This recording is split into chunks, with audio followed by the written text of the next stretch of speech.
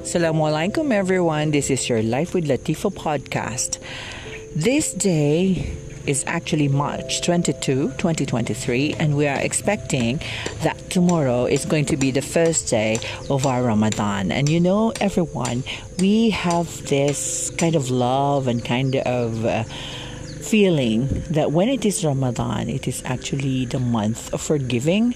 And so everybody should be starting asking for forgiveness and giving forgiveness. For that, I would like to ask for forgiveness from my friends all over the world, and of course to all of my friends who became once my foes.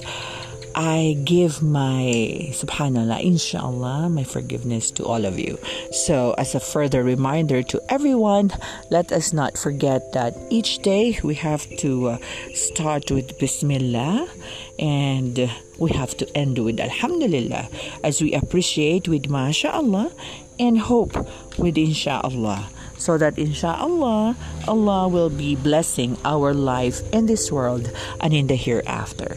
Once again, this is your Life with Latifa podcast, and I hope that you will have the best time, and memorable Ramadan with your family.